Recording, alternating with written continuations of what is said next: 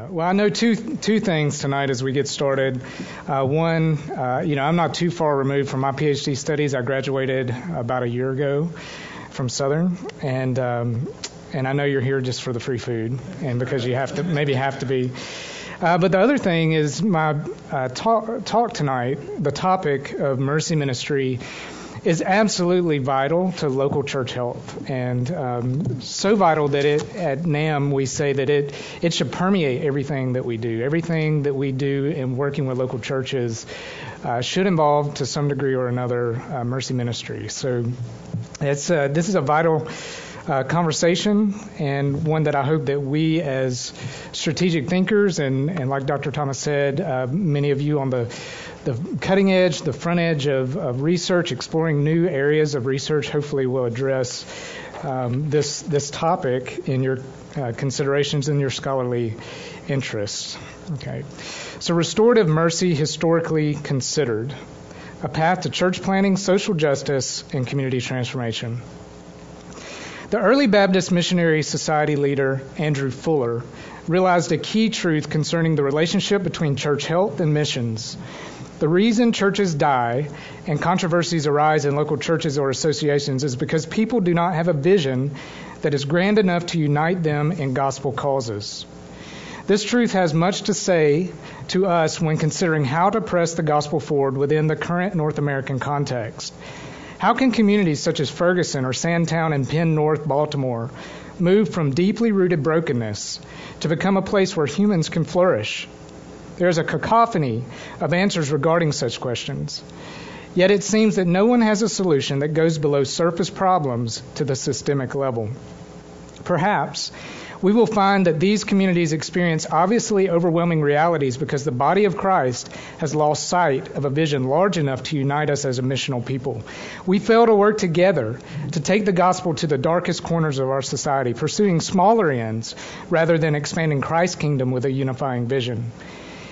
In the midst of hair-trigger reactions on social media and the eventual social agnosticism concerning solutions, we can look to some of our wise predecessors who addressed social sorrows that were completely systemic, overwhelmingly unjust, and as seemingly hopeless as some of our contemporary social concerns. Specifically, the following essay will explore how issues of social justice relate to planting the gospel among unreached people in neglected U.S. communities. My argument is simple. Church planting, social justice, and community transformation are inseparably linked. Lasting social change will never occur apart from establishing healthy churches in a community. At the same time, it is quite wrong to claim that a gathered group of Christians is a church apart from engagement in social justice and community transformation. To argue this thesis, the following pages will begin by establishing parameters and definitions regarding the church, social justice, and community transformation. Then we will explore the shift of a politically radical social reformer, William Ward, whose life and philosophy of ministry serves as a model for many contemporary concerns, the shift from his radical social reform efforts to his position of gospel-driven social reform. In this historical model, we will encounter the connection between church planting, social justice, and community transformation, an intersection I call restorative mercy. So the church, social justice, and community transformation. Should the body of Christ engage in issues of injustice? Do these considerations distract the church from her ultimate calling according to Scripture? To answer these questions, the first step is to define social justice, the limits and expectations of community transformation, and to offer remarks concerning multiple pathways for addressing these questions. Justice. Not seeing the connection between social justice and the ministry of local churches is a sure path to irrelevancy in our broken world. Philip Ryken notes, as Scripture attests, we live in a world marked by frustration, decay, and pain.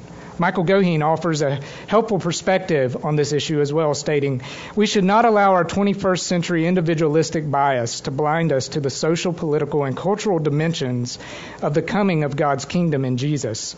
Sin takes communal and corporate forms, and its power corrupts all areas of human life. The effects of sin, therefore, mark our lives at the individual and systemic levels. The church, in turn, must have a substantial response to social injustice. The solution, according to Bruce Ashford, is to speak out against this misdirection of God's world in the hope of seeing shalom replace human sorrow. Chris Brooks correctly identifies the importance of social justice as the defining mark of identity for minorities in the U.S. and believes addressing social injustice is a primary means of ministering in an urban context. He writes, "It is essential that we give serious thought and consideration to the issue of social justice. Historically, the language of equality has been the most effective vehicle used by leaders for connecting to the hearts and minds of urbanites. This is because the narrative of African Americans and Hispanic peoples in America has been marked by the struggle for respect, fairness, and self-determination. Yet, as Brooks points out, conservative evangelicals operating from a perspective of privilege, meaning persistent injustices are not a part of their daily experience, dismiss addressing such issues as outside the parameters of gospel ministry, having the luxury to focus rather on theological orthodoxy and morality.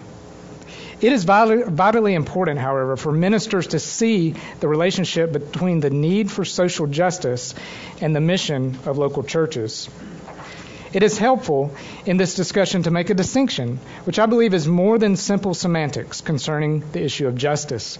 I do not prefer the phrase social justice, which is much different from what I believe to be biblical justice, although I'm willing to use the former term to participate in current conversations. In general, the concept of justice is correcting something that is wrong. It is righting a situation that is not what it should be.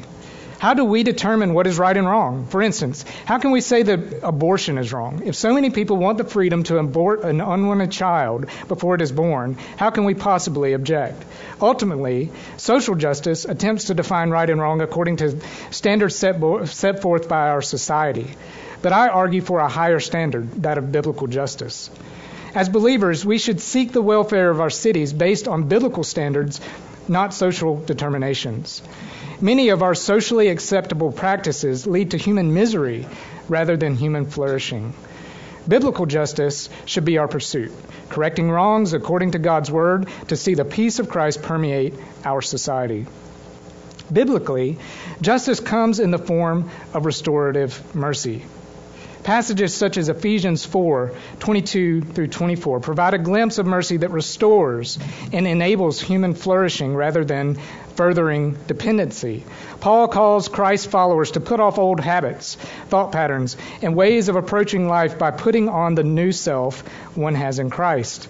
We find an example that Paul uses a few verses later when he commands the thief to no longer steal, but rather to do what? He calls the thief to be productive so that he may have something to share with anyone in need. Verse 28. To be restored to God's design for that person. That's his vision of restorative mercy for the thief. To offer restorative mercy to someone in the midst of suffering is a call to flee from sorrow, despair, and brokenness in order to pursue righteousness and experience human flourishing. Questions arise, however, concerning transformative expectations and limits. Is restorative mercy limited? To what extent can we expect to see biblical justice? Sober optimism. We should pursue biblical justice with a transformative expectation that I call sober optimism. Colossians 1:15 through 23 is a well-known passage that exalts Christ as being the most glorious being in human history. We know that Jesus deserves the place of honor because he created all things and holds all things together by the power of his word, as well as being the head of the church and God incarnate. Verse 20 shows us that God provided a way to reconcile everything to himself through Christ's blood, meaning there can be peace in family relationships, finances, local ordinances and laws, and educating children whose reading level is below expectations. In addition to reconciling our souls, the gospel implies a possibility of peace in all areas of life and the various spheres of our society. As one author notes, the task of urban apologetics should be to show that Christ and the gospel have much to say about issues such as economics, energy, homelessness, and immigration. Our mission is to present a Christianity that is as concerned with human flourishing as it is with doctrinal orthodoxy. Michael Goheen adds a helpful perspective. The kingdom of God is first of all the power of God at work in the Messiah and by the Holy Spirit to restore all of creation and all human life from the pollution of sin and its devastating effects. Luke 9 and 10 show us that Jesus sent out his disciples to preach the kingdom of God as having arrived and to heal people of their sicknesses. Applying this same command today, we have a biblical justification to seek the welfare of our fellow human beings in the midst of various sicknesses, whether that particular form of manifestation is unhealthiness in a physical sense, an unjust and predatory financial arrangement, or paralyzing legal structures. In this sense, the kingdom of God has arrived in the present through believers preaching and healing, and yet is still to come fully in the future. Some Christians struggle with this understanding of ecclesiology, but we have to ask ourselves if their thinking aligns with Scripture. For example, one work claims that the mission of the church is to go into the world and make disciples by declaring the gospel of Jesus Christ in the power of the Holy Spirit and gathering these disciples into a church, that they may worship and obey Jesus Christ now and in eternity to the glory of God the Father. Such assertions of disciple making to evangelism and the internal aspects of institutional churches. Randy Neighbors offers a helpful response to such anemic ecclesiology. Sadly, there are some individuals in churches that come across as hard-hearted and do not seem to care very much about others.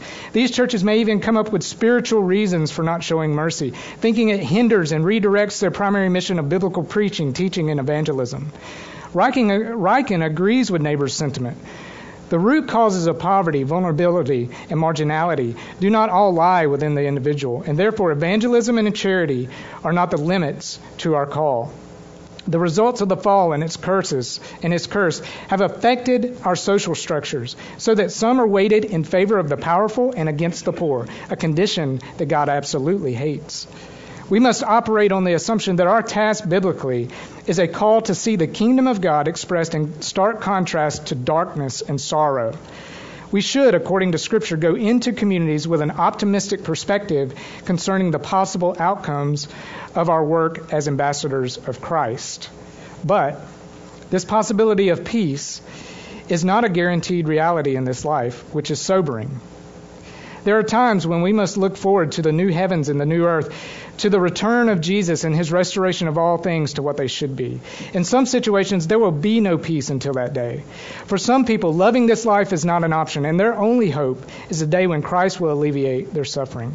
As Ashford states, when Christ returns, he will return as the victorious king. Until that time, the Christian community should live its life as a seamless tapestry of word and deed. When we witness and obey in this manner, we benefit the world by serving as a preview of God's coming kingdom, the era in which social and cultural realities will be directed toward Christ. Sober optimism captures the idea of biblical justice in a way that helps us understand our responsibility as God's people, while offering helpful limits to our expectations regarding potential results. We should claim all for Christ without being shocked if causes do not move forward in a particular direction. And here I want to skip over, I apologize, but due to time, I will skip over the section of multiple pathways of contribution. But just to make a few remarks here, in urban church planning, we need to create a model that does not overburden a pastor. We need to find people who will basically come alongside of church planters and pastors in an urban context and be a community developer. Someone who will come alongside in a partnership with a pastor and work towards these ends of sober optimism. And basically, I see a major role that's been neglected up to this point for marketplace professionals. When I first started off at the North American Mission Board, I heard a lot of talk about asking the Delta pilot to leave Delta and go be a church planter. And I pushed back on that in very uncomfortable ways at times, saying, no, we need to ask that Delta pilot to go be a core team member of church plants. The dentist needs to go and continue in his or her dentistry and offer free dental care to people without health care. And so the role of marketplace professionals is one of the pathways that I highly advocate. And also we need to make a distinction between informal, organic ministries of the organism of Christ, thinking in Kuyperian terms, and formal institutional efforts. So, and I have a very specific way of how I help churches think through the issue of when should a ministry to a particular social issue be an organic ministry and when should it be a formalized offering of the institutional church. And I'm happy to explore that more in depth in the Q&A. In our remaining time together tonight, I want to discuss lessons we can learn from the Serampore missionaries, particularly for the North American urban context. As we will see, William Ward and the other Serampore missionaries understood the church to be central to meaningful social justice and community transformation, and the vehicle through which lasting community transformation would come. William Ward, the model of restorative mercy. William Ward, born on October 20th, 1769, received his first employment opportunity at the Derby Mercury at the age of 13. It was during this time that Ward increased his interest in political and social reform. He began printing editorials reporting favorably on the French Revolution and meetings that called for political change. Dubbed as the Bleak Age, this time was one of movement, speculation, inequalities, and injustices, and full of bitter strife. People were tired of the assumed God-ordained rights of the English aristocracy and called for major changes throughout English society, a sentiment with which Ward closely identified. As the horrors of the French Revolution circulated throughout England, however, reformed societies began to drown under the reverse tide of loyalist sentiment. Officially, people like Ward had to find new causes to trumpet when the British government passed a law in mid-1792 against seditious meetings in literature. Ward was not one to scuttle his convictions so quickly, as he narrowly avoided imprisonment on several occasions because of his radical publications and borderline rebellious actions. Ultimately, however, he proved to be a politically and socially aware individual with a slight taste for activism, a bent that would not sustain an outright rebellion in his life over the coming years. Samuel Stennett, Ward's close friend and first biographer, wrote, "The time had come and was now drawing near when his religious character was to be fully developed and his energies directed to more important objects. It was time for Ward to put his former self to death and embrace fully a new direction for his life." At this point, Ward knew something different was needed, but it was unclear how he would unite his concerns for political and social change with his newfound faith. His matured position of gospel-driven reform would not find full expression for another 8 years. In August 1797, Ward began studying for the ministry at Ewood Hall in Yorkshire under Dr. John Fawcett. Fawcett was a respected theologian with an established reputation for advocating Baptist missions through printed pamphlets. This environment was ripe for Ward to mature in a way that would combine his developed professional abilities with his newfound vocational interest in gospel ministry. This rare combination soon caught the attention of Baptist Missionary Society leaders, hereafter BMS, and in the fall of 1798, John Sutcliffe invited Ward to serve the society as a printer missionary. It is somewhat amazing that Ward received his appointment as a missionary so quickly in light of his widely known political radicalism. Particular Baptists were outspoken politically, although not to the same activist degree as Ward. BMS representatives were in no mood to allow flexibility on this issue, as they had reasons to believe that the BMS enterprise in Bengal would soon face the British government's wrath because of two of their missionaries who were consistently politically disruptive. In such an uneasy climate, the BMS accepted Ward as a missionary printer despite his politically charged past. Undoubtedly, when the BMS committee met to examine Ward, they made full inquiry into his political principles and history. His character and qualifications were exactly what the BMS wanted. His political principles, however, required further consideration. Despite potential concerns, among the BMS leaders, Ward departed for Serampore in May of 1799, carrying strong affirmations from Fuller, William Carey, and Samuel Pierce.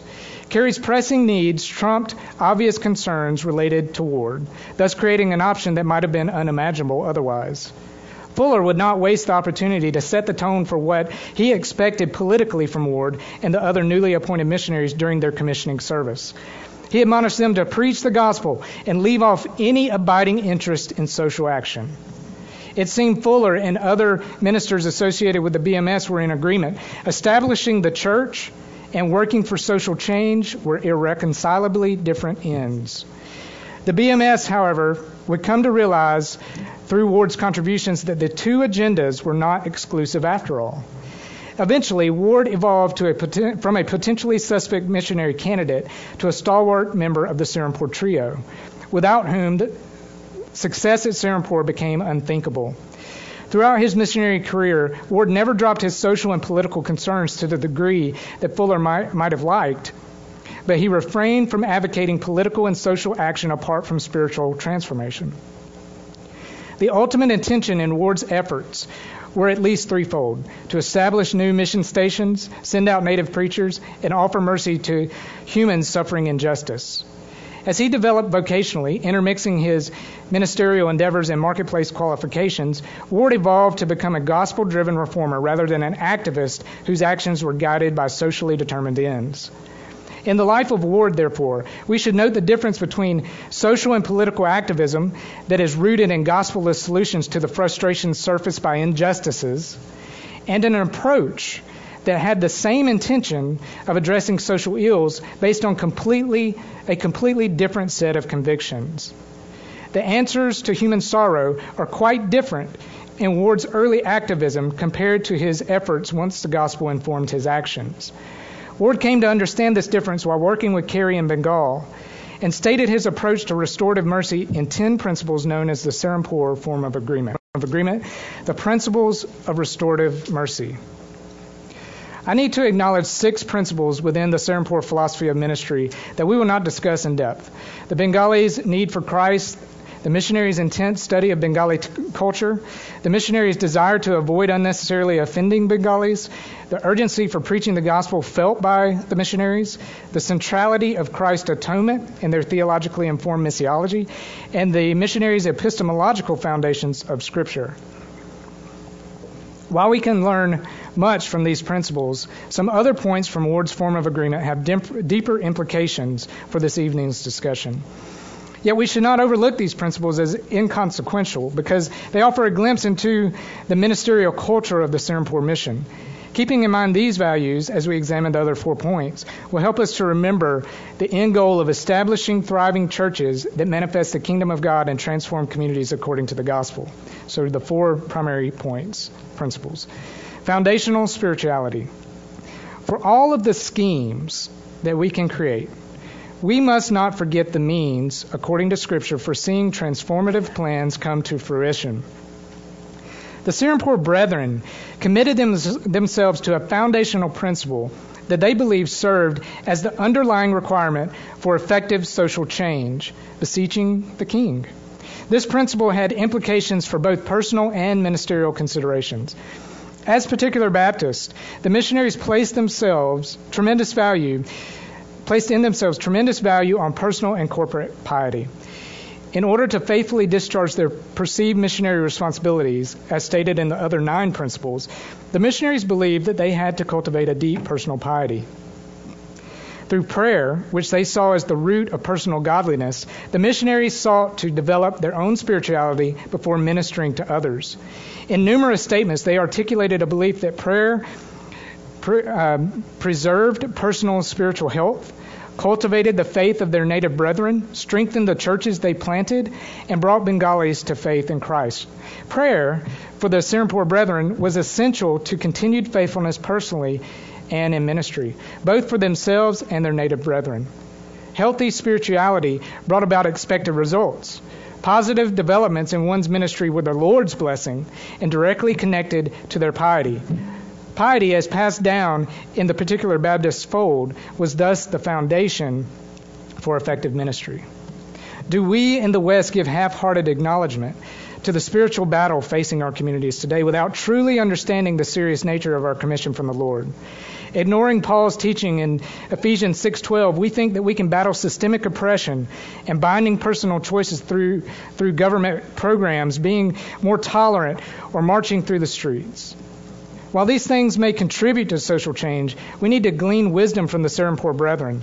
Lasting social change will not happen apart from the efficacious means identified by the missionaries. In his farewell letters, Ward called his readers to organize themselves into benevolent societies on behalf of slaves and abused women in India, but he was appalled at their lack of attention given to the biblical means of effective change. While praising these Western societies for their desire to bring about social change in India, he chastised Western believers because they gave little attention to the only means God has ordained to transform a society, which is action undergirded by prayer and fasting. May we not face Ward's criticism by thinking that we can make substantial changes systemically apart from God's efficacious means. Sure, we may not experience demonic manifestation in the North American context the way missionaries describe in international settings. The demonic influences in our society are much more subtle in the forms of paternalistic missions or dependency on government programs to sustain life. Prayer for wisdom and a movement of God, not our ingenuity and activism, is therefore a first step in addressing social sorrow. There are substantial points of action that the people of God should take to address social problems, but do we dare think that we can overcome the root causes of social injustice through our own ingenuity? Why do we see a disconnect between theological studies, planting churches in depressed communities, and the complexities of injustice? Surely it is because we do not apply teachings about spiritual warfare to everyday occurrences of our Western context. Ward's farewell letters, calling us to prayer and fasting, offer a helpful rebuke in such instances. We should take substantial steps to alleviate human suffering and restore individuals and communities to biblical ideals, but we must not forget the words of this gospel-driven reformer. Whether the issue under consideration is local human trafficking, racism, or the growing homeless population, the body of Christ will not break the back of injustice apart from prayer and fasting. The efficacious means for seeing lasting change lying behind all of our advocacy and action is the biblical discipline of begging God to take action according to His might for His glory. Dignity. Based on this foundational spirituality, restorative mercy in the life of the Serampore community of faith sought to uphold the dignity of Bengalis. The missionaries knew that restorative mercy has to lead to dignity on both the individual and systemic level, or it is not very merciful. How did the missionaries restore individual and systemic dignity?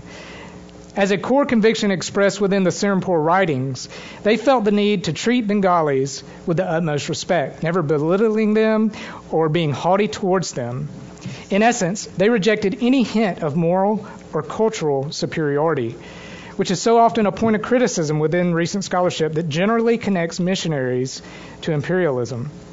Rather than treating Bengalis according to these false perceptions, the missionaries were willing to hear their complaints, everything brought before us in the most open, upright, and impartial manner. They tied directly their treatment of Bengalis in this respectful way to an expected sacrifice of their own interest and potential pride for the sake of their listeners' eternal salvation. Anything less was unacceptable according to the missionaries. This principle, as the Serampore missionaries understood clearly, is an important part of restorative mercy because it establishes an empowering culture within a group of believers. The missionaries' growth as Christians was tied to the dignity of Bengali believers discipling them as much as they discipled the Bengali believers. One of the greatest means of restoring dignity to men and women who are otherwise without honor and distinction is to allow them to have the authority to speak the gospel into our lives. One-way ministry only reinforces an us-them mindset, whether that line is drawn by economic distinctions, racial lines, or educational accomplishments. What one finds while ministering to the economically poor, for instance, is that we are coming to save, but also to be saved by the underprivileged. The key here is a mental shift. The believer's responsibility is to help people move from mere recipients of relief to personal and community development through capitalizing on their assets. There is a vast difference between needs-based relief ministry and asset-based personal and community development. Too often, mercy ministries are not merciful, ultimately, because they do not lead to developmental ends that restore dignity. Assuming that one accomplishes the biblical responsibility of mercy by meeting the felt needs of an individual through commodity-based exchange alone, this only perpetuates a Christian version of the welfare system. Simply redistributing commodities falls short of the restorative mercy that leads to dignity within an individual and community. As Chris Brooks states, over time, this wealth redistribution and one-way charity only causes people to feel incapable of providing for themselves. Dignity is derived from the right to enjoy the earned success. True prosperity and empowerment come when a person is given equal access to education, employment, and entrepreneurial opportunities, and is allowed to achieve based upon one's own hard work and ingenuity. Truly, Brooks, as well as John Perkins and other authors who think along these lines, understand restorative mercy that leads to dignity, access, empowerment, and opportunities. In connection to the life of Christ's people is the path to bring dignity to a broken community and depressed individual. Communal discipleship. Rather than a programmatic approach to restoring dignity, the missionaries possessed a strong view that solidifying a gospel presence in Bengal would only come through a close community of believers committing to caring for one another deeply. Within this principle, they stated several implications regarding how indigenous Bengali culture would be transformed by the gospel as conducted through true gospel community. This approach to living in close community with other disciples served as a strong testimony to the love of Christ and to the end of tearing down caste distinctions in favor of ethnic and social unity. First, in their minds, this commitment included addressing the pressing concerns of native converts, caring for their disciples' physical as well as spiritual needs. They stated, "We ought also to remember that these persons have made no common sacrifices in renouncing their connections, their homes, their former situations, and means of support, and that it will be very difficult for them to procure employment with heathen masters." Realizing that Bengalis would lose caste and face social ostracism, the missionaries believed that if they did not sympathize with them in their temporal losses for Christ, we shall be guilty of the greatest cruelty. Hence, the missionaries stated here a principle that they carried out during their time in Bengal. They met their disciples' physical needs through aid to the sick and poor, as well as funding entrepreneurial efforts by their disciples facing consequences for belief in Christ. Additionally, they bought prostitutes out of sex slavery, bringing them into the fold of their church to help these women establish a new life. By the time that Ward wrote his form of agreement, his combined interest in social action and gospel proclamation thus came to full fruition. His highly prosperous print business, and again, this goes back to multiple pathways and his former vocational interests mixed with ministerial interests. His highly prosperous print business met a multitude of needs within the mission's holistic discipleship. Generating in excess of 2,000 pounds of income annually, Ward's business supported the Serampore missionary enterprise fully. Around his 13th year on the mission field, Ward reported that his print business was outfitted with 10 presses, employed over 200 natives who had lost caste for the sake of Christ, and manufactured their own paper to reduce costs. The print business was so successful by this point that Fuller reported to churches supporting the BMS that the press covered between 43 and 50% of the society's entire global expenses every year. So we wonder, okay, the cooperative program may be dwindling. What do we do about it? Let's go find some businessmen. Fuller stated that the BMS spent between 6,000 and 7,000 pounds per year spreading the gospel globally. Through subscriptions to the Serampore publications and other products of the press, Carey, Marshman, and Ward contributed approximately 3,000 pounds to the BMS fund per year. One must keep in mind that this 3,000 pounds reported by Fuller was in addition to financing the Serampore operation, as well as several other English missionaries in India and numerous indigenous missionaries' full-time salaries. Ward's contribution at Serampore thus provided an enormous amount of income, creating a self-sustained missional business model that funded the majority of the society's entire global operation. Another point worth noting within this principle concerns the patience they applied to their discipleship relationships. They expected lapses in the faith and conduct of their disciples and sought to be patiently gracious in such instances. Recognizing that growth in one's faith may include setbacks, the missionaries stated this principle and put it into practice on many occasions throughout their tenure in Bengal. For instance, their first indigenous leader from a Muslim background repeatedly faced church discipline for being abusive to other Bengali believers. For contemporary considerations, there is perhaps no greater issue to consider than a close community of faith. Chris Brooks asserts that economic freedom for the poor can only be achieved in a free economy where gifted leaders are committed to living among those whom they serve and advocating for fairness and opportunities of education, employment, and entrepreneurial opportunity. Central to Brooks's argument is that restorative mercy will not happen apart from the body of Christ living in community with the people they are trying to disciple, not guaranteeing equality of outcomes, but rather ensuring equality of opportunity. Residents in broken communities do not need more resources apart from a holistic perspective.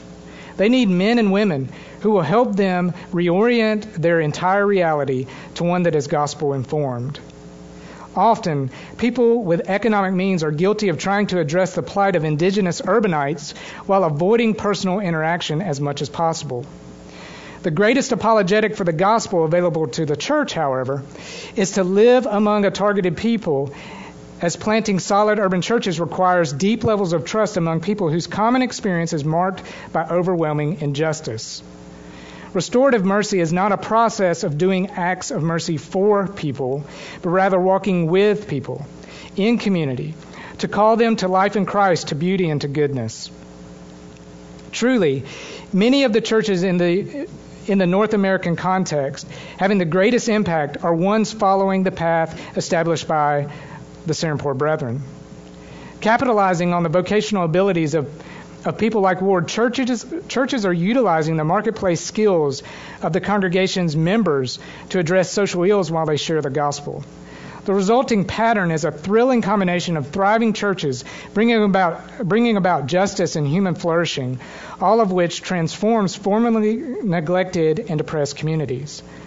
But the question then becomes, who will lead these established communities of faith? Indigenous leaders.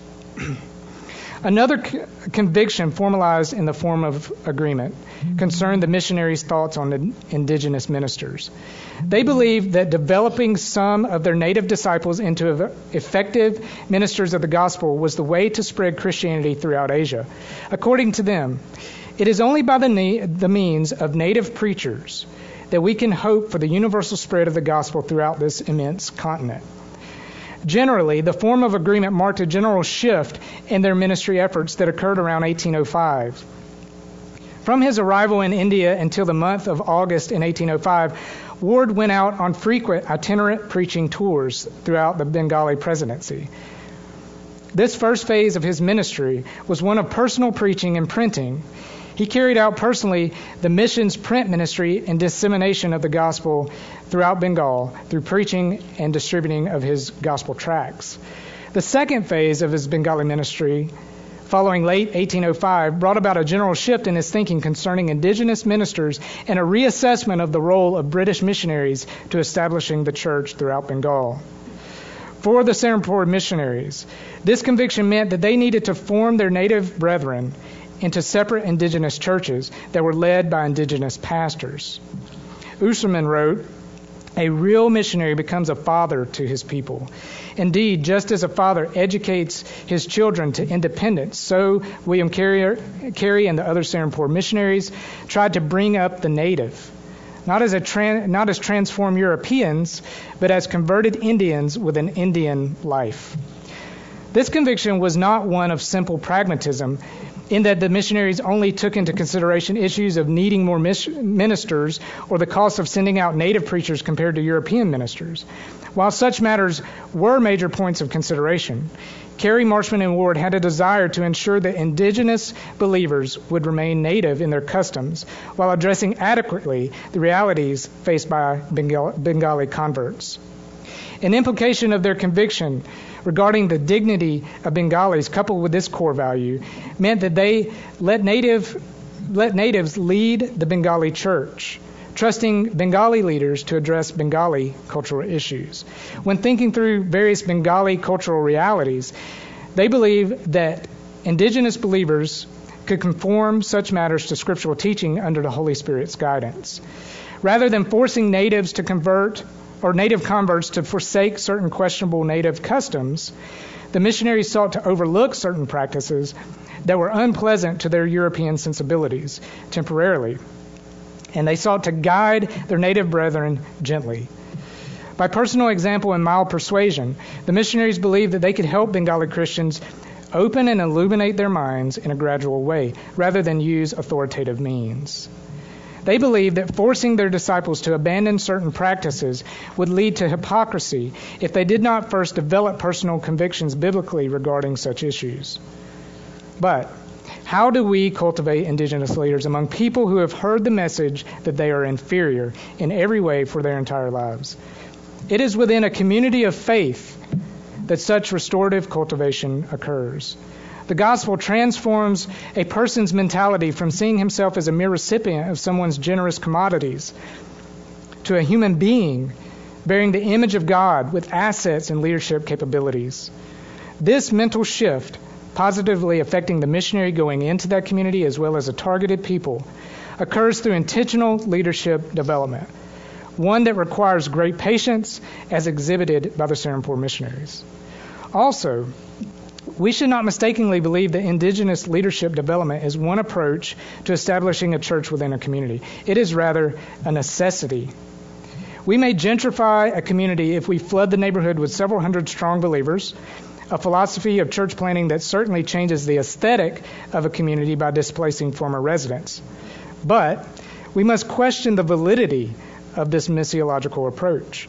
The body of Christ is not mandated to make a community look better aesthetically as the end goal, but rather to be missionaries, taking the gospel to places currently experiencing the darkness of enmity with God. In that mandate, we must follow the Serampore example and cultivate indigenous leaders to reach their own communities. Finally, we must consider the difference between planting a church that is led by a mixture of outsiders and indigenous leaders as compared to establishing missional communities led by the long-term residents of a targeted area. In many cases, the cultural lines between outsiders serving as missionaries within a community create unnecessary sociological barriers that hinder the gospel from spreading throughout a local people. Our goal should be to plant indigenous-led congregations that correct unjust social problems according to the gospel and result in a transformed community. Questions regarding the specific composition of a congregation's leadership, the transition of oversight from outsiders to include indigenous leaders, and the process of indigenous leadership development are all serious matters to study. One point is beyond question. Equipping and empowering indigenous leaders, as understood by the Serampore missionaries, is vitally important for church planting, social justice, and community transformation in the North American urban context. Conclusion. For the seasoned William Ward, lasting social change would only occur if the gospel permeated a society. He came to see that one should not expect significant change apart from the rooting of the gospel in India. Ward had thus transformed from a political activist to a gospel activist, in one sense, by the end of his career. By looking at Ward's progression from political and social activism to gospel-driven reform, we can begin to get a sense of where the church, concerns of social justice, and community transformation intersect. As Ward came to understand, this intersection is a place in which the body of Christ engages missionally to enable a community to experience restorative mercy. Thank you.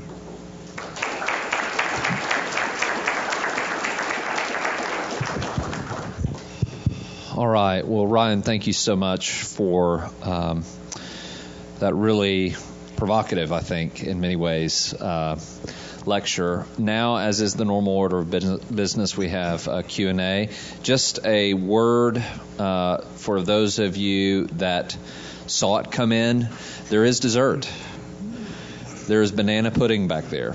So if you can't wait then even in the Q&A time, you can feel free, one at a time, to go back there and get some dessert. I would rather them go ahead because it means they'll be happier and won't be antagonistic or anything. That's a good point.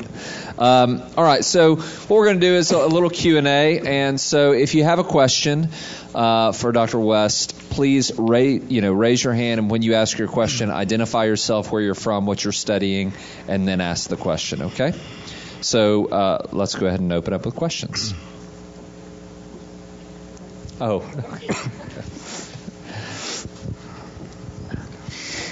Dwayne Milione, I teach preaching here, and really insightful.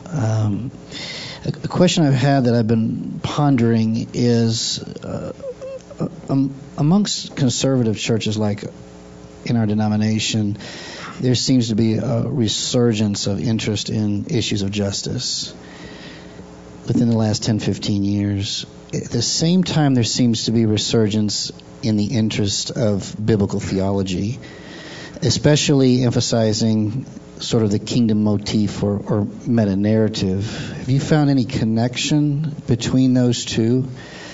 And if so, would you say that there's a necessity in our preaching to sort of emphasize more of a kingdom motif or a biblical theology in order to motivate our congregations towards justice issues? Mm-hmm. Yeah, I think I agree with you concerning the resurgence. My wife and I were missionaries in India, and we had been involved in mercy ministry, but really didn't know that that's what we were doing. Then we went to India and encountered systemic issues. Completely changed my perspective on issues of poverty and prostitution, all these kind of things. When I came back from India, I wanted to know, okay, what do I do about this in the local context? Because I was a missions pastor at that point. And I had no one in Baptist Life to turn to, so I went to the Presbyterians. Fickert and I became friends over the years and learned a lot from him. But now I see a massive resurgence in this interest of mercy. And I do think it is tied to, I think you and I were talking about this today, this flood of interest and scholarly activity within Southern Baptist Life that I look at, early 90s, you just see this flood happening. And with that, I think implications in healthy biblical theology, which includes a kingdom motif. Whereas maybe we could look at Southern Baptist Life and for all the great things that happened in the 20th century, see a very, I don't want to keep using this word, but I don't have my thesaurus up here, but an anemic theology that would be representative of theological pursuits that weren't necessarily to the same degree that they are today. So I really see a resurgence in the early 2000s, like you're saying, that really I think we can date back to a resurgence of deep theological studies in Southern Baptist Life about a decade before that. So yeah, I absolutely see the connection. Other questions? Hi, my name is Shane Shaddix. I'm doing work in historical theology, actually working with Fuller, so I really appreciate this area in particular.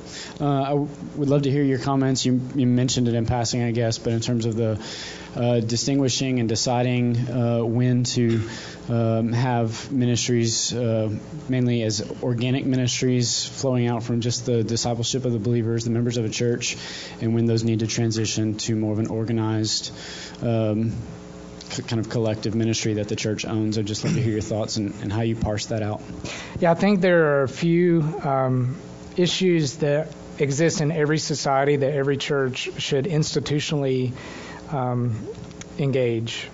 And I would say that those can be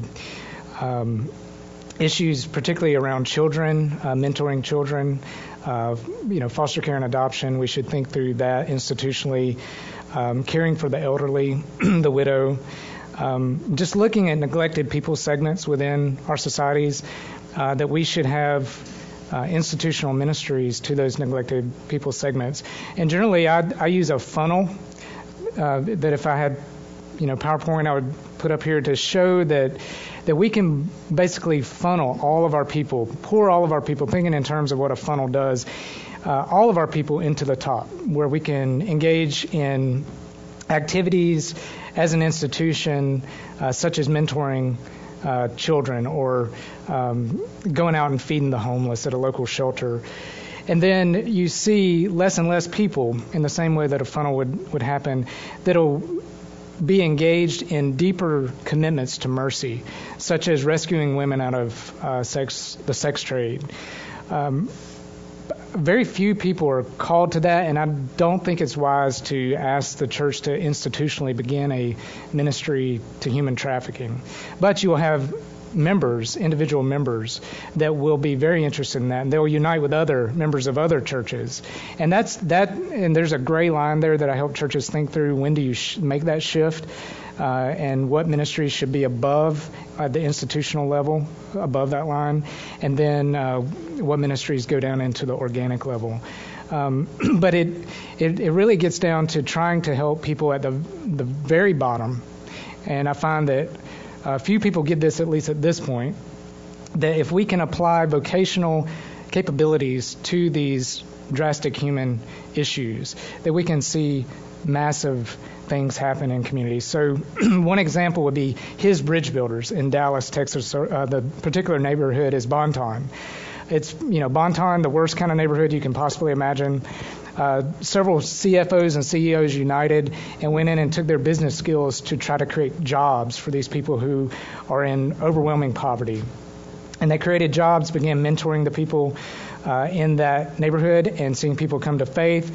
And there's a thriving church that came out of that ministry of them trying to correct social justice. Because, to have a job worth having, you have to have transportation. Well, these people can't have transportation to get out of the neighborhood to go get a quality job, but they need that transportation in order to go get a job. But you have to have a job in order to have transportation, that kind of thing. So they went in and just completely revitalized that community through their business skills and creating for-profit, a multi-million-dollar business venture that just rolls all the profits back into the ministry. And it's an amazing thing. Are we going to create a program along those lines? Probably not. But at the institutional level, we can employ Jobs for Life and ministries like that will help do some things institutionally, a lot of our people, but strategically at that social change level, we get down into the organic level. And it's hard for me to explain that without the visual. I'm sorry.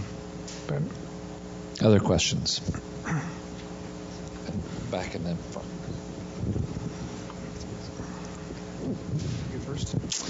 My name is Jared Richard. I'm studying preaching here, but I serve on staff in the missions department at Champion Forest Baptist Church in Houston.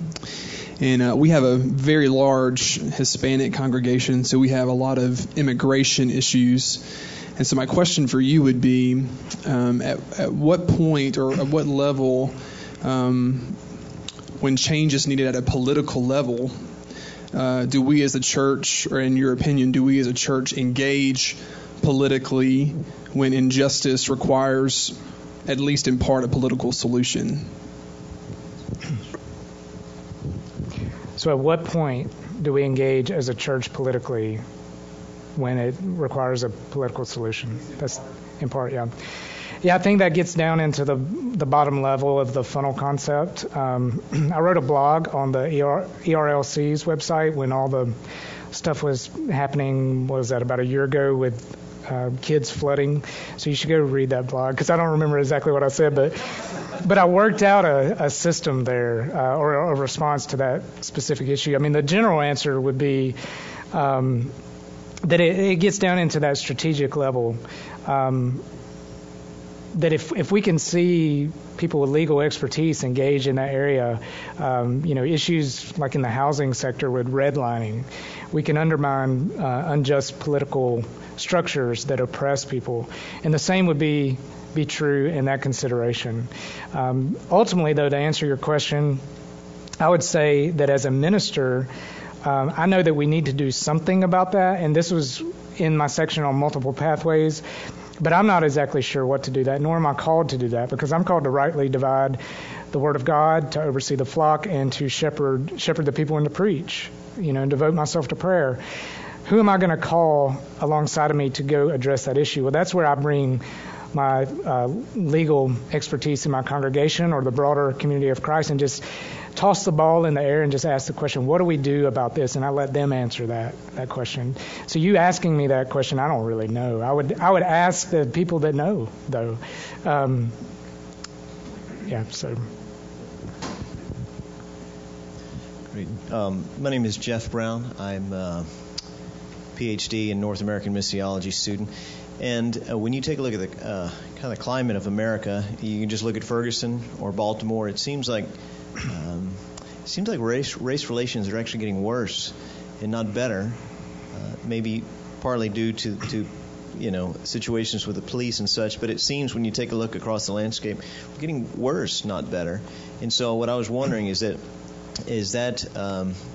what are your thoughts on that? Is that something that is just now coming out, or is this a history of it? And the second part of the question is what I do. I'm a white guy who preaches at a predominantly white church in a predominantly white town.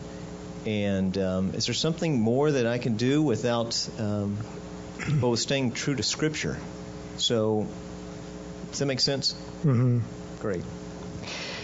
I think to the question, is it getting worse? I've taught a lot of history classes, and I would say throughout human history, it's just as bad as it is today.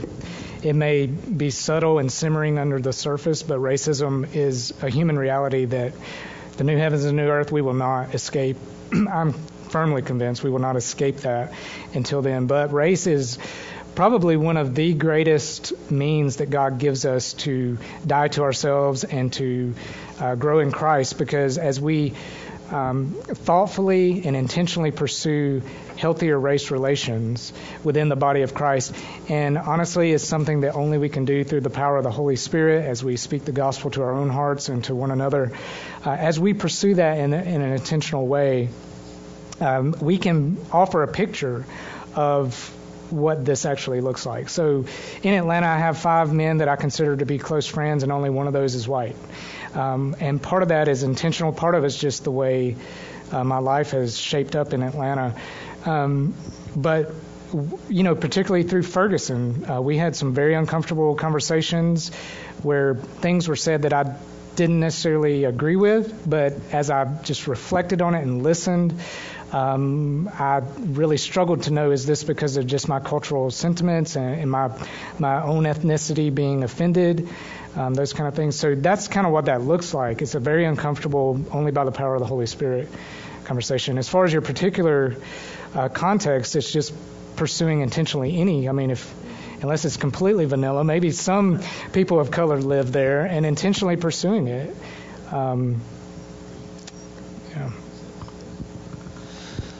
Good. Other questions?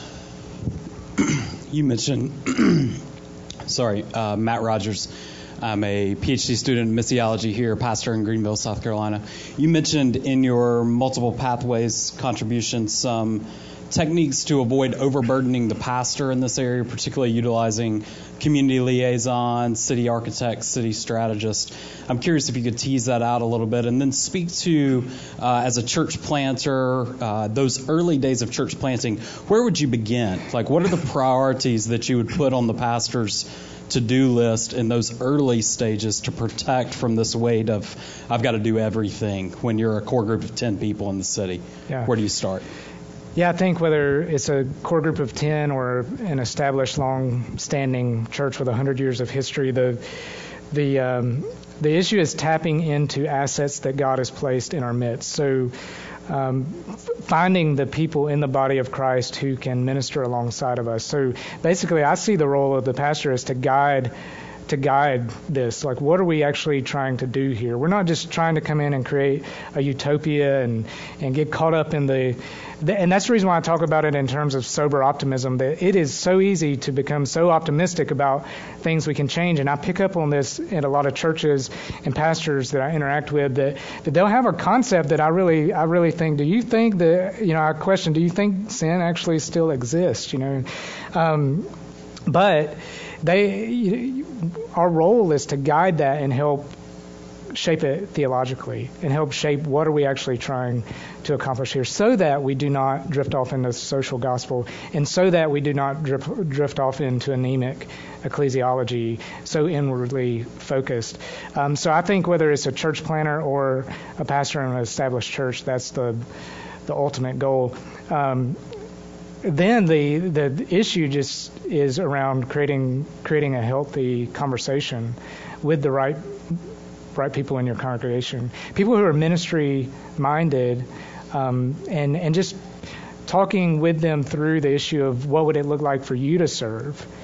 And some of that will be a guided service through, using the funnel, institutional, high-level commitments that are small in training, small in expertise, and small in time commitment. But then hopefully seeing the Lord prick their hearts in the midst of that service to move to strategic areas of service. And so I think ultimately it's just guiding the conversation and just keeping it on track. I think the greatest hindrance that I see in local churches is pastors feeling like they have to have everything figured out before they engage in social injustice. And as we know, social injustices are so complex. You could sit around and talk all day long for days on end and never do anything. So one of the primary principles I teach churches, 7 steps to engaging. One is biblical teaching with a bias towards action. You've got to know what the Bible says about this particular issue you identify and you want to address, but you have to have a bias towards action, because it's always better to do wrong things and apologize and ask for forgiveness and go learn. Not that you should want that, but it's better to do that than to never do anything at all. So biblical teaching with a bias towards action, but just mainly guiding that process as a pastor, that conversation. Greg Lamb. Yes, sir. I'm a PhD student here in New Testament, and I just wanted to say, I love your passion, I love your heart, for the least of these. And in 2007, God called my wife and I to begin a Lucan ministry in our community in Sanford, North Carolina. It's about an hour south. And we're a minority in our community. But sadly, very few churches are reaching their culture in our community. It's mostly monochromatic churches. But through our ministry, I tried to model Venn and Anderson's 3 self rule. And we have incorporated, since the 7 years, God has allowed us to, obtain a 501c3 status and grants. We're doing a lot of grant writing to get the funding to really make a difference in our community. But one of the things we have done recently is within the last year, 3 families have joined our board now and are taking ownership and leadership, in the ministry. And what advice, I guess, from a practical standpoint, would you give me, aside from just bringing on new board members in leadership positions? What are some other ways that you may recommend to us for getting these people, these people who have real skills? When we all have skills, we all have, a network, a sphere of influence. How can we get these families, taking ownership? You're talking about the 3 families or the families that your ministry? Families that we serve. I think it's the issue of empowerment. It's the issue of empowerment, and I think you don't do things for them, but you do things with them, and so they have tremendous assets. I mean, the economically poor, we so often look at them as and just have pity because you need my help. But we miss the whole fact that they're image bearers of the Lord, and they bring all kinds of capabilities to the table. So basically empowering them and enabling them to address issues. So you have issues, we see these needs, and what are we going to do about it? And you have that conversation with the very people you're ministering to. So not only does it build a culture of empowerment, it changes their mentality that I'm here and you're supposed to be helping me, to actually, oh wait, we're going to do this together. I think that's a huge shift. And what you're doing, I would say, to go back to the previous question, would be an answer to not burdening the pastor, to have someone like you going in and ministering alongside the pastor. That is the essence of a community developer. And what you'll probably see, so you're not working through a local church? We're strictly a parachurch ministry, and most of our volunteers are laity in other churches. Right. And we haven't had churches, one-on-one come alongside of us. It's mainly been the laity.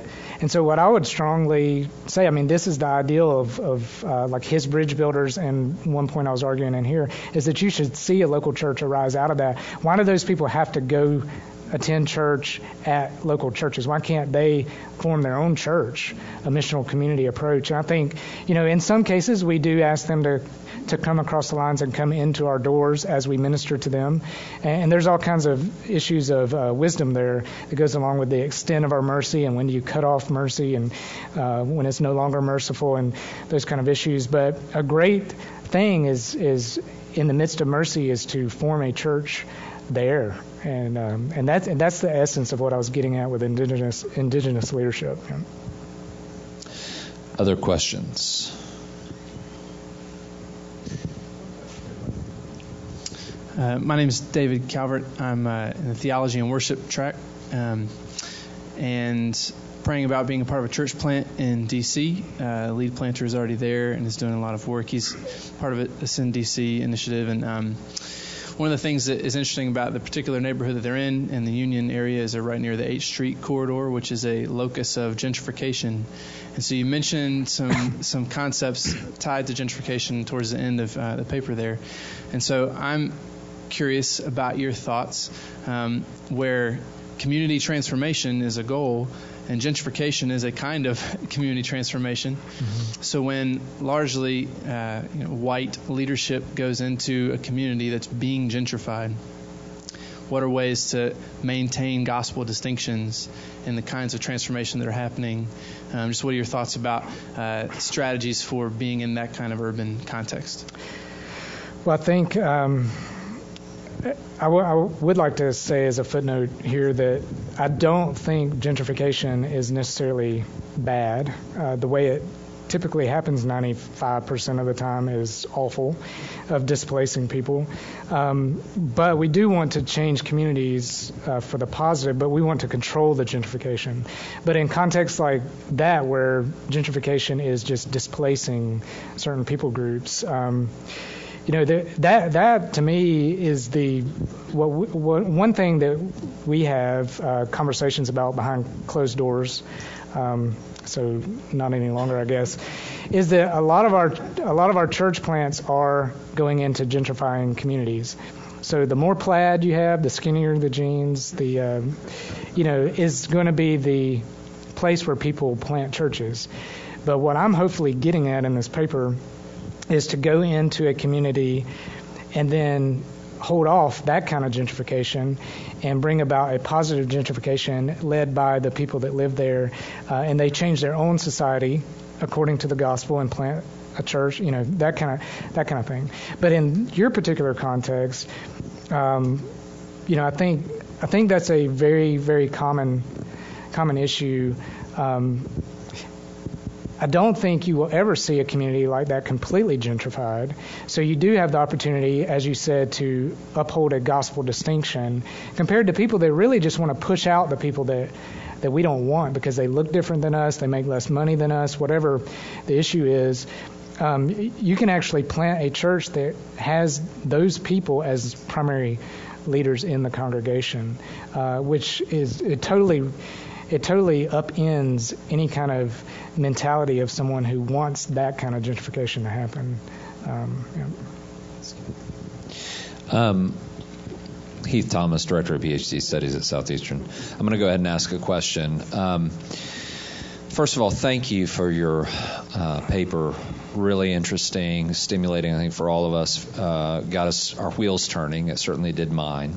So thank you for that. But one of the things that it did raise for me, you had mentioned the distinction between the organic church and the institutional church. Church is organism and church is institution. And I appreciate that distinction very much. I guess my question is, I think that's a functional distinction, isn't it? It's talking about the church gathered and the church scattered. Is that how you're using that in the first? Yeah, gathered for worship, scattered for witness, right. kind of holistic in that sense, mission. Okay. In that sense, that's the way I use it. Yes. Okay, so so I've heard you rightly there. I guess on that vein, my question is, when we're talking about restorative mercy, where is going to be the biggest bang for the buck? Is it going to be through the institutional church? Or is it just necessarily going to be people doing what is, they think, their Christian mission in the world, if they understand mission along those terms? Is it just going to be them in their communities or their business groups or whatever, just righting wrongs and instituting justice as you've defined it? Or is it going to be through the local institutional church, saddling up to, prison ministries or, abortion care ministries or whatever? I guess that was a bit fuzzy to me from your talk, and I'd really be interested in. This is a bit of a more pressing question. I'm pressing you a bit further than what you did. But that's my question. Yeah, that's a great question. I think first of all, I would say that that's a question that has yet to be determined, because with the resurgence of Mercy in Southern Baptist Life, what does it actually look like for the institutional and organic church to work together? Historically, at least, over the last half century, maybe going back to a reaction against the social gospel, you have anyone who's interested in this only operating in an organic sense. I think there's a recovery between the two, where it may be a both and. I think my answer is it is the organic church operating to address issues like you're saying in and through the institutional church. So we do not want to separate their activity and their ministry. You don't want to have a group of business people to unite together to create an association of local business people that create jobs for the poor. I mean, that's great and all, but are they going to disciple? Again, going back to, it's got to be so tied to relational discipleship, communal living, community living in the gospel. So it has to be the organic church going out and pressing into areas through their organic means, but tied to the institutional church. So I think the two need to be wedded together. I don't want to make a distinction there. I think the distinction is helpful to help us to see that there are things that we do institutionally, but there are certain things that are outside the parameters, and just wisdom would say we don't want to do that. Maybe we want to start a 501c3, but we don't want to create 10 different organized ministries that we allocate budgetary means to fund those things, where they're always, dependent on the church's budget and tithes to fund them. When a business is going to give jobs and entrepreneurial opportunities to the poor, that should be able to operate at a standard of excellence that would live or die, or that would live apart from the church. And I guess that's the real question that I have is, in what sense is that not church work? Well, in the sense, what do you mean by church work? Well, that's my point, because you've got the distinction between the institutional church and the organic church. Right. The church, if we just define the church, its kind of core identity is the gathered community. Well, okay, let me stop. See, that's where I would say that's an anemic ecclesiology if you see that as not church work. Because I think even though it's not funded by the church, it is church work, and we should be praying for those people and, blessing them and figuring out how does that fit into the life of the church. Yeah. It should be church work. Well, I like that. I like that answer. I like that very much. Even though it's not funded by the church. So, yeah. Okay, good. Thank you. Tom. Yeah, my name's Tom Cribb. I'm the pastor of First Baptist Church, Chase City, Virginia, and I'm a PhD program in New Testament. I worked in the public schools for a couple of years, and I know where we're at now, there's so many poor people. Public schools are active, actually, in giving, in our local community, giving food to poor people and things like this, and churches are trying to assist them. And I think public schools are a way we can help. I know we in the evangelical world are so suspicious of public schools, but yet I've been in them, and I think they could use our help, and we can make a difference there. We can't obviously preach and share, but you can certainly have a witness by giving supply. A lot of schools can't even support. They can't even help. The kids don't even have enough supplies. backpacks and all sorts of things like that. I mean, we got a public school that actually gives food to feed a whole family for the weekend, and that's every weekend. That's what a public school can do. And you got Christians that are teaching in the public schools, and sometimes we forget that, particularly in inner city areas. I've been in inner city schools. I've taught in them. And we can make a difference by supporting and helping and doing what we can. We can't obviously take over and go in there and preach or anything like that. But there are openings that we can. We shouldn't look at them, I think, as the enemy. And we can partner sometimes with them and help them. And I think, out of that, you might pick up some people. Anyway. Yeah. Okay, so let me ask you a question. Try to take the Jesus route here and ask you a question to answer your question. But what would you say to the pastor that says, I will not minister, I will not do what you're talking about because I can't preach the gospel, and therefore it's outside of my parameter? And it's got to be a quick answer because we're almost out of time. I'm just saying, incarnational ministry, a small town, people know what you're doing. They see it. There are other openings. I don't know. I think it's just a witness to the community. You can't. I know you can't in public schools. but I do think the people in the community see your involvement. And I think they're attracted to what you do and want to be a part of it. Well, Dr. Thomas, you're from Texas, right? So you want a Texas two-step, is that right?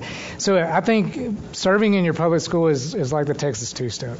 So it's maybe not a interstate directly to your goal of preaching the gospel, but it's a two-step process of doing exactly what you're saying. You're going in and meeting significant human need, winning favor in right, and you're winning favor in your community, and then that naturally people are, what in the world are you doing here? Why would you do this? And you just share the gospel in the midst of that. But you do have to play by the rules of the game. The reason why we hate steroids in baseball, and I'm a baseball lover, is because they're just violating the whole purity of the thing because they're not playing by the rules. And I would say that in mentoring in public schools, that there is a desire there to not have the gospel preached in public school. And if we're going to operate in that level, we need to, in that realm, we need to respect their rules, but the conversation is going to happen. And I could give 1,000 examples of going in and just doing what the principal asks, and ministry galore comes out of that. And they're not anti-Christian as you think sometimes. Right, exactly. I've approached 3 different schools and operated in 3 different schools, and all 3 of those I never had an issue with any of those principals.